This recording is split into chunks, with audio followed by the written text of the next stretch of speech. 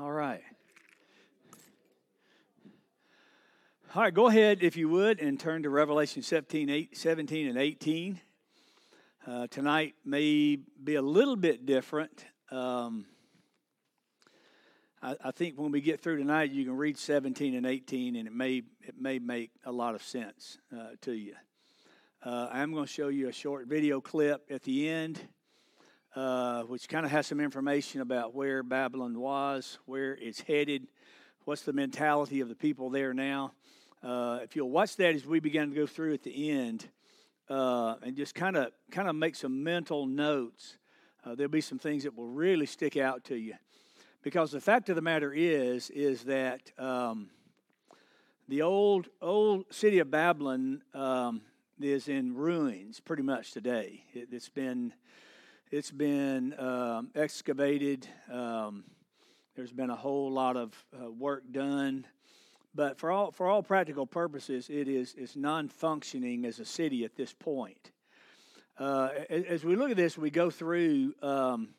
I just want to make some comments about Babylon, because Babylon in the end times is going to be a big player in what's going on. So let me just run down some things for you. We've come to the end of the seven trumpet judgment. What we have here really is a parenthesis, okay?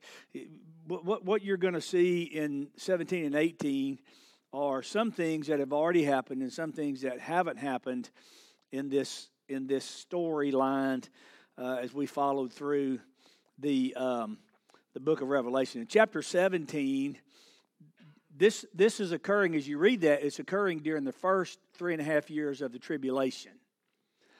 Chapter 18 is really the last 3.5 years of the tribulation. And really chapter 18 brings the second coming of Christ on the scene. But in John's visions, John would see some things, and then he would hear from an angel, and he would kind of fill in the blanks along the way. So you might just say, here's another parenthesis in the chronological order of things that are going on. We talked about the 7 bowl wraths that were being poured out last week, or 2 weeks ago, and then talked about how the end came, and the Kidron Valley and Armageddon and all those kind of things, and then chapter 16 and chapter 17 kind of fills in some blanks. So let me just, if you look at verse 5, let's just go up to 1 in chapter 17, and let's look at this for a moment. One of the 7 angels who had the 7 bowls came and talked with me, saying to me, "Come, and I will show you the judgment of the great prostitute who sits on many waters, with whom the kings of the earth committed adultery, and the inhabitants of the earth are made drunk with the wine of her sexual immorality." Then he carried me away in the spirit into the wilderness, and I saw a woman sitting on a scarlet beast, which was full of blasphemous names, having 7 heads and 10 horns. The woman was arrayed in purple and scarlet, and adorned with gold and precious stones and pearls, having in her hand a golden cup full of abominations of the filth of her sexual immorality. On her forehead a name was written, Mystery Babylon the Great, the mother of prostitutes and of the abominations of the earth. I saw the woman drunk with the blood of the saints and with the blood of the martyrs of Jesus. When I saw her, I marveled greatly. Then the angel said to me, "Why do you marvel? I will tell you the mystery of the woman and of the beast that carries her, which has the 7 heads and the 10 horns." And then he goes into an explanation of what he's talking about. So the first 7 verses, you have a description of a character or a place, here being the place Babylon, and then he gives you the description of that. So if you were to look at an outline, which I just kind of jotted some things down over here, he starts out with this harlot that's exposed, and then the harlot explained in 7 through 14 and verse 18. So what he does is he kind of gives you something that's kind of mysterious, something in signs and symbols, and he kind of gives an explanation as to what that is. But if you'll notice here that Babylon is mentioned more and more and more. Now, I'm going to just give some very general things. Chapter 17 is a picture of the one world religion in the last days. Okay, you say, well, why religion in the last days? Because there will be people who embrace religion but don't embrace Christ. There's a whole lot of that going on even now. And there will be a void in this religious lifestyle of people who are left behind or who come along during the tribulation period. And just as everything else that happens, that when there is a shortage of something, there will always be something that will supply it. People will not quit being religious just because Jesus has come. The church will not cease to exist, or the church that embraces or really houses world religions or these different kinds of religions won't cease to exist during the tribulation period. As a matter of fact, I suspect that there will be so much chaos during the tribulation period that people will be turning to something to get answers as to what's going on, and there will be a religious part of society still who will answer those questions for them, something that they can embrace, something that will give them some solid footing. So it's not that religion is going to disappear during the tribulation period. True believers in Jesus Christ are going to disappear. The true church, those who have put their faith and trust in Jesus Christ. So let's just talk about this for a minute, because I think it becomes very important as to this woman, who this woman is. And he says, Babylon the Great, the mother of prostitutes. So he's talked about this woman who is riding on this beast. And really all that is just a picture of the last day religious system sustained and supported by the Antichrist, okay? So he's going to be in the middle of all of this as it goes along. He's going to support that. There are three things that are going to happen that Antichrist is going to take control of. In the last days of the tribulation, he will have total authority in government, he will have total authority in religion, and he will have total authority in economics. He will control the whole world. Those are the three things, when you think about it, that most people are concerned about anyway. The type of government they live under, how good the economy is, and what the religious climate of the day is in which they live. And Antichrist is going to control all those. You've probably heard before. One world government, one world religion, one world monetary system. That's how he is going to, in the last days, control the whole world. Not just one part of the world, but the whole world. So let's talk about that just for a minute. And I have called this Antichrist capital city. Where will Antichrist work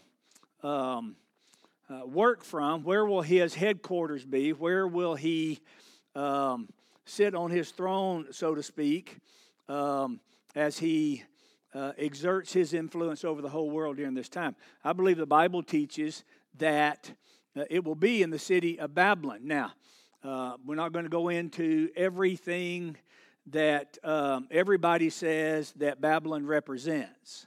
I'll tell you in just a few minutes why I think it will be a literal city. Be the literal city, the rebuilt Babylon itself, because if you'll notice that, if you look at, and we'll see a little bit of it in just a few minutes, if you were to look at a map, Babylon sits right on the Euphrates River, right in the middle of where the Persian Gulf, the Mediterranean Sea, the Black Sea, there are about 6 or 7 seas and inlets of water that have access to that part of the world. Now, you know and I know that the city of Babylon was located in what is known today as modern-day Iraq. It's really about 60 miles south of Baghdad. You remember Baghdad, and when we saw all of the things on TV with Saddam Hussein, and Baghdad was a big deal there at that time, and so it's in that general area in modern-day Iraq.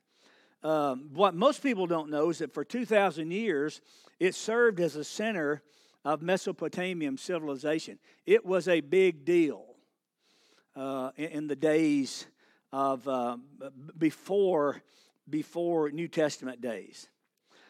it was where Abraham was called from. Ur is the old name for, or really what Babylon was Ur before it became Babylon. The Chaldeans were the Babylonians. So when it says that Abraham was called from Ur of the Chaldees, then that means that Abraham was even called out of this area that we know today as Babylon. The language of the Babylonians was used across the Middle East as a way of communicating across borders. Just as the nation of Greece came in and the Greek language became so important and really more than anything, calling all of these nations together under this one rule. Language was a barrier, and so the Greek language became very, very important, even in the time when Jesus was born, because the Bible says at just the right time, God sent forth His Son. If you study the Greek culture, you'll know that it was a very relevant time for Christ to come during that time because of more of a common language and the way Greek culture had influenced cultures around that became very important during that time. So Babylon at one time was that way. For those of you who, my wife loves mathematics, I would have been okay had we have never even had algebra or long division. But there are some people who say that trigonometry or forms of trigonometry were even founded in the old Babylonian Empire. Mathematics, astronomy, which is very, very important. They studied the stars. They studied the bodies of the heavens. As a matter of fact, I didn't put my finger on everything, but I think today, even in our calendar, there are elements of the old Babylonian calendar that was used. They used mathematics to track planets. During the days of the reign of Nebuchadnezzar, as much of the world as was known was ruled by the Babylonian Empire.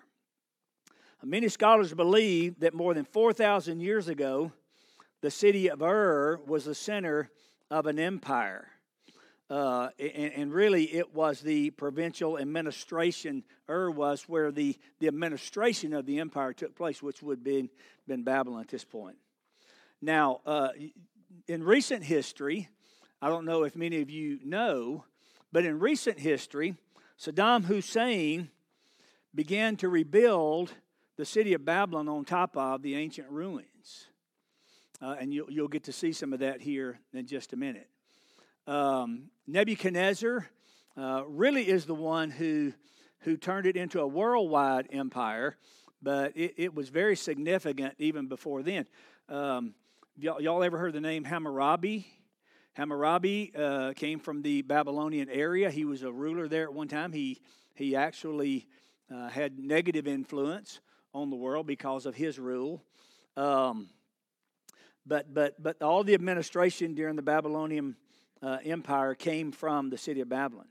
Saddam Hussein, as I said, began to rebuild the city.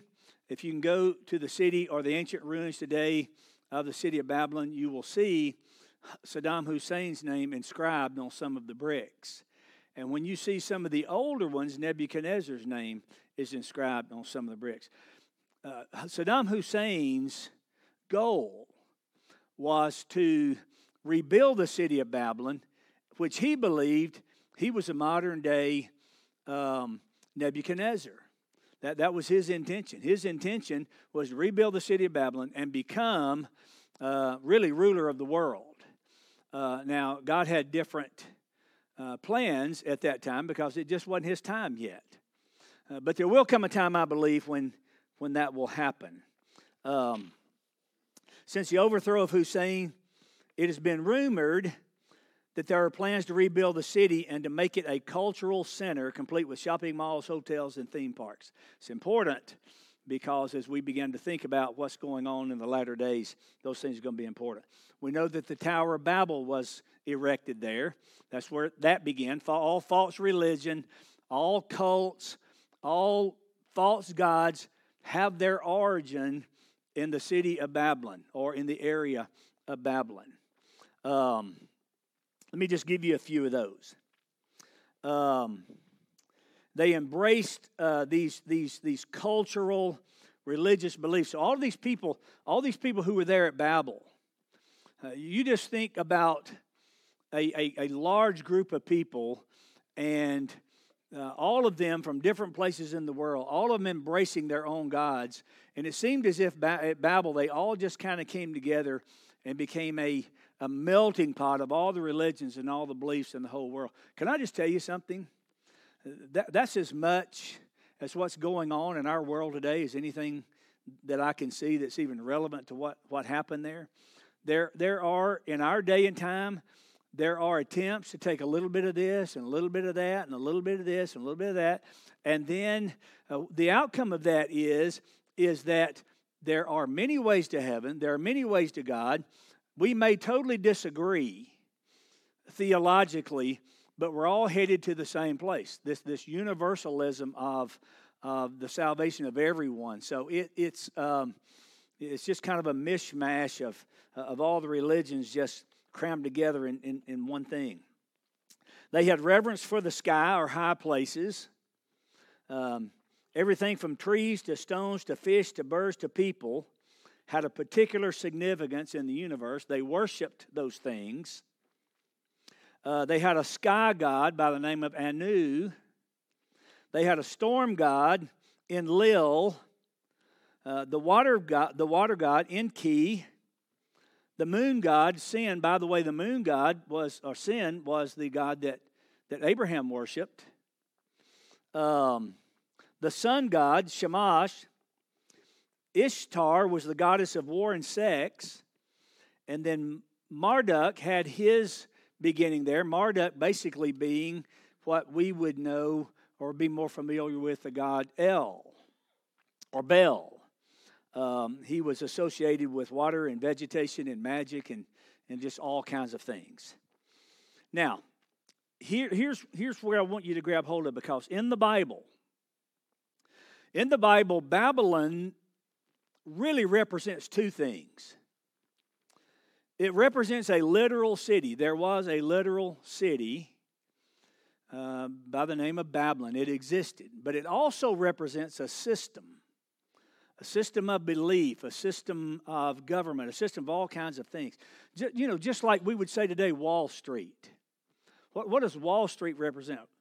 Wall Street represents our whole economic philosophy, and so that's kind of the way Babylon was. So when we look at Babylon, we see it as a literal city, but it also represents something else.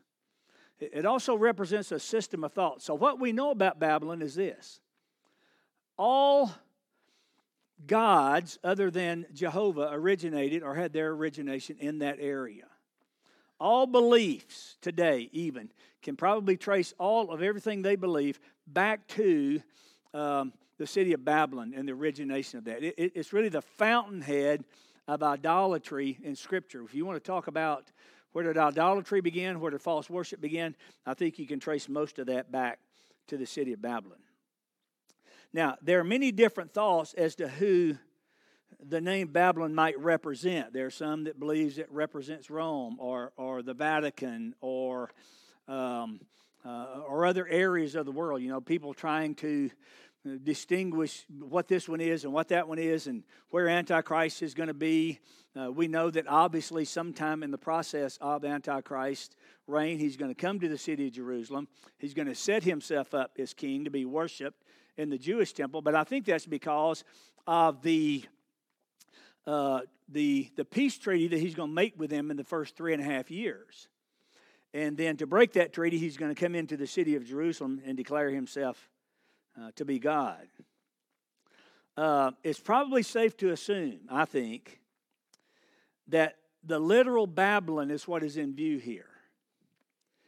And there is, I think, two things that kind of lead me in that direction. Number one is that the city of Babylon is mentioned more than any other city in the Bible except for Jerusalem. So it's pretty significant as far as the Bible is concerned. Don't know how many times, 300-something times that it's mentioned in Scripture. The only other city that's mentioned more than the city of Babylon is Jerusalem. One reason to follow this thought is because the Euphrates River is mentioned in chapter 16 and verse 12. Now look at that with me just for a minute, probably just a page over. The sixth angel poured out his bowl on the great Euphrates River, and its water was dried up to prepare the way for the kings of the east. So we know that the city of Babylon was right on the banks of the Euphrates River. The Tigris River came, it's almost right in the middle of those two, but it's really, even today, it's on the banks of the Euphrates River that flows through that part of the world. So I think as you look at that, the Euphrates River is mentioned in chapter 16, and then all of a sudden Babylon is mentioned again in chapter 17. I believe personally that they have a connection. It may not be true, okay, but I get that. Babylon is located on the border of the Euphrates River. Now follow with me. Look at what happens, because we're going to turn over to chapter 18 just for a minute. Chapter 18, and look at verse 8. And really, I just want to look down toward the end of it. And he's talking about Babylon here. And she was utterly burned with fire, for strong is the Lord who judges her. Okay, so this is God's hand working in destroying this one world religious system once and for all, and this one world capital of idolatry once and for all. So, matter of fact, you can read on through, and it says, and she never raises her head again. The total destruction of idolatry, the total destruction of sin, the total destruction of the origination of all of that is going to come to a sudden end. Now look at this. Look at verse 10, because I think this is interesting. Right at the end of verse 10. In 1 hour, your judgment has come. It's going to be swift when it happens. Look down in verse 17. In 1 hour, such great riches came to nothing. Look at verse 19. They threw dust on their heads and cried out, weeping and wailing and saying, Alas, alas, the great city in which all the ships in the sea grew rich with her wealth. In 1 hour, she has been laid waste. This is something God is doing. God's judgment is being poured out on the kingdom of the Antichrist and on wickedness in general, okay? So when you get to chapter 18, what's happening is God is judging this stuff. He's doing it very swiftly. And then you have the second coming of Jesus, okay? So 18 kind of ushers you into the second coming. So the Antichrist will be on his way to Armageddon. We saw that last week. In the midst of that, the Bible says he will hear rumblings from the east. So Antichrist is going to leave. He's coming to draw the armies of the world together at Armageddon. The Euphrates River is going to dry up. The kings of the east are going to come across. And in the process of that, totally destroy the city of Babylon as they march their way even toward this one world conflict.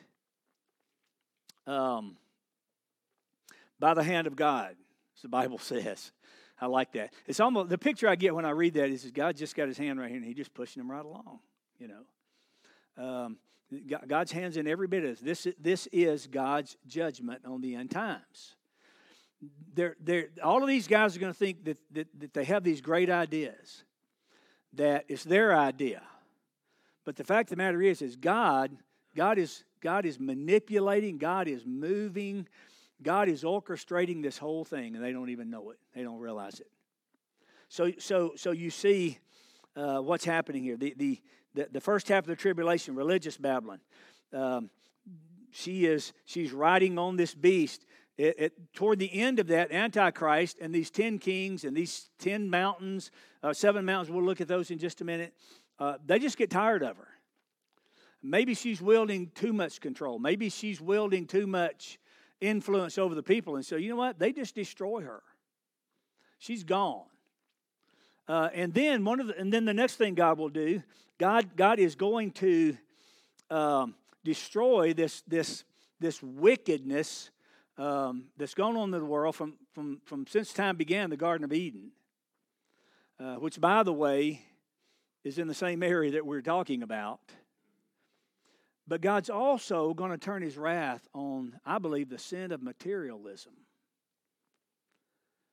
The God that people worship the most. There's something interesting that happens over in the New Testament. You remember when Jesus feeds the 5,000. The disciples made that a money issue. Think about it for a minute. They didn't say where we're going to find food to feed these people. They said, where are we going to get the money to buy the food? So you begin to see the materialism. You see the materialism even in our day. Hey, just watch some of these people. They will sit in church on Sunday morning and sing, "Oh, how I love Jesus." And on Black Friday, they will stab you in the neck for a TV. Right?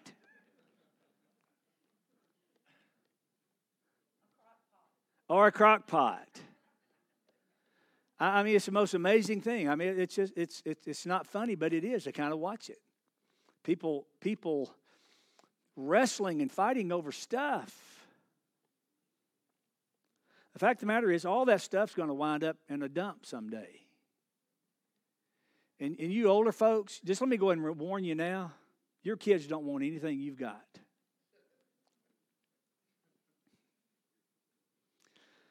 It's just, Lee has to box it up. After her mother and daddy passed away, she boxed it up and she gives it to kids for Christmas presents because they don't want it. So you got to take it now, that kind of thing, Yes, you do. And it's got all their names on it for their weddings too. So, but y'all know what I'm saying. Really, you see the point I'm trying to make. All this economic. If you would, and hopefully we'll get a chance to maybe look at some of 18. But if you just look at it, it's like people who have done business with this economic nation, this economic city. When it's destroyed, they stand afar off and they watch the smoke of it go off and they're weeping and they're wailing because you know what? They've lost everything they've got too.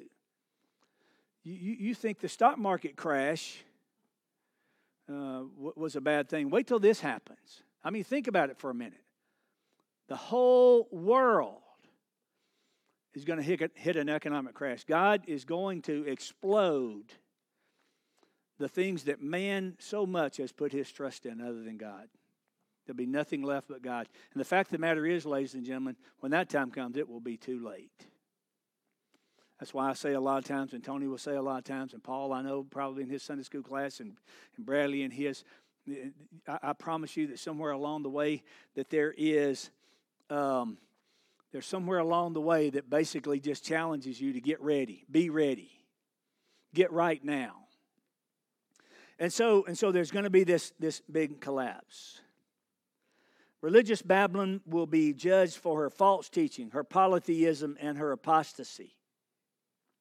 Economic Babylon will be judged for her materialism and her godless influence over the earth dwellers. Now what I want to do is, Brandon, can you turn that on for me? And then this is going to take about 7 or 8 minutes, but I want you to think about what I've said. I'm sure in the back of our minds we're going, so how's that going to happen? I want you to watch this, okay? This is pretty interesting right here, if we can get it up. I'm here in the offices of the World Monuments Fund, and we're going to talk about the ancient site of Babylon that so many of us have heard of from the Bible. We've heard of the story of the Tower of Babel, which may have come from a ziggurat in ancient Babylon. But what is it like to visit Babylon today? It's great to talk about Babylon because it's one of my favorite places. We've learned a lot in the 7 years that World Monuments Fund has been working on the site. Babylon conjures up these great images of the ancient world and many achievements and famous people, but it actually is a very humble-looking site. People are often shocked that it's mud brick, that it's simple construction technologies, and except for the raised brick animal figures that are very famous, the rest of it doesn't look the way we expect. We read about Hammurabi and his building campaign and his code of laws, and then later, during the period that we call Neo-Babylonia, when Nebuchadnezzar rebuilt the walls and made luxurious palaces, and how it was this center for learning and the arts, and the site of one of the 7 wonders of the ancient world, the Hanging Gardens of Babylon, and an imperial capital. And I think it's beautiful in so many ways. It's along a particularly beautiful bend of the Euphrates, lined with palm trees, and certain times of the year very green and lush. Other times of the year, sandstorms. But I think that's what made it a desirable settlement in antiquity, that you could grow things very easily, and it was clearly along a trade route. And we know that the site has been occupied for thousands of years. People still live adjacent to the ruins today. One of the great surprises of the site is we think that these sites are abandoned because we look at the ruins and we don't see people living right there. But in fact, less than a 30-minute walk away from the most famous parts of the site are agricultural communities and thriving modern settlements. Before the invasion in the early 2000s, this was the most visited site in all of Iraq. And virtually every Iraqi at some point during either his or her schooling or in their adult life came to Babylon.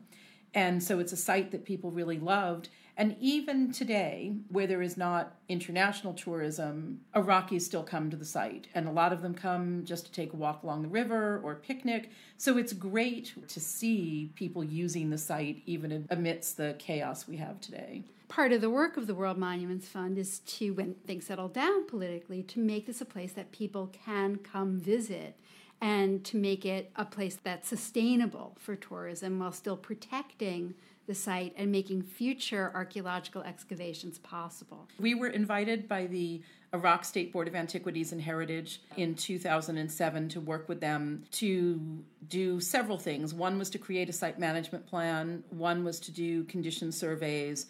And the final element, which is what we're doing today, is to develop conservation plans that we're implementing on site. And very much with an idea that international tourism will return to Iraq before too long. And one of the things we're working on right now is developing tourism paths. And in the meantime, we work very intensively with a group of State Board of Antiquity employees at Babylon, archaeologists, engineers, architects, conservators, and then our international experts come and go as needed on the site. So the site was excavated in the early 20th century, very late 19th century, by Robert Caldaway. Much of what he excavated ended up in museums around the world, including most famously the amazingly beautiful and enormous Ishtar Gate, which is in the Pergamon Museum in Berlin. But quite a bit still remains on the site. There are dozens of buildings that were excavated that are still visible on the site. And even the Ishtar Gate, in fact, its predecessor is still there on the site. So what was taken away to Berlin was a top layer. And then it turns out that there are two more layers of the gate so that they just kept building on top. So you were asking me about what it's like to visit the site today. And I think one of the great surprises is, even though mud brick is a very humble material, the monumentality of the site is in the scale. So you look at these walls and they are meters and meters thick and they are 20 feet high. Talking a minute ago about the rebuilding that happened several times in antiquity, but there's recent rebuilding by Saddam Hussein, who saw himself as an heir to Nebuchadnezzar, the 6th century ruler of Babylon. And then there have been restoration efforts that have gone on in the 20th century since the discovery of the location of Babylon. Well, I think Babylon has a history like many sites in Europe and the Middle East. It was excavated at the end of the 19th century, spilling into the early 20th century. Then because of World War I, excavation activity stopped. Then between the wars, it resumed a little bit again. And then there was quite a bit of activity in the 50s and 60s. Then in the 1970s and 80s was when there were a lot of reconstructions and a lot of restoration efforts on the site. One of the things that you can see if you look at before and after images, so there's the palace, which we can see what it looked like in the 1920s and 30s. And then you see in the 1980s that what were ragged footprints of buildings have now all been made very uniform. And so that's a little bit of a concern to understand exactly how the reconstruction was undertaken. And so some concern that the restorations that happened and the rebuilding that happened under Hussein were not undertaken with the kind of scientific archaeology that would be ideal in the 21st century. It's not just Babylon that suffers from this. There's a taste that ebbs and flows about how we look at archaeological sites. So at one end of the pendulum is very heavy reconstruction so that we understand what we're looking at, and the other end of the pendulum is do nothing and leave it in a pure state. I think here we don't necessarily know enough about how the decisions were made, and it does appear to have been made more for political than scientific reasons. To get a real sense of that imperial city and its scale and what it meant in the ancient Near East, we'd have to go.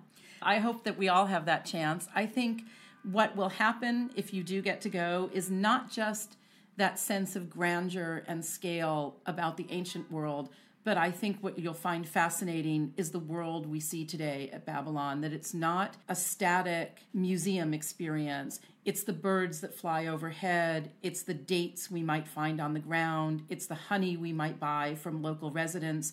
And it's wandering around the site and imagining both the ancient world and maybe thinking about where we're going to go and relax later in the day, sitting by the river, enjoying a beautiful vista that I think people have enjoyed for 5,000 years.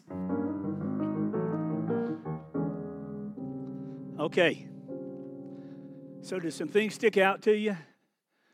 I think for me the main thing is when they were talking about the rebuilding, that it was more for political reasons than it was for scientific reasons.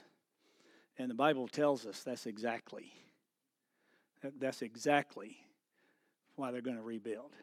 So you know what? It's not just some sleeping city out there waiting for somebody to come along and rebuild.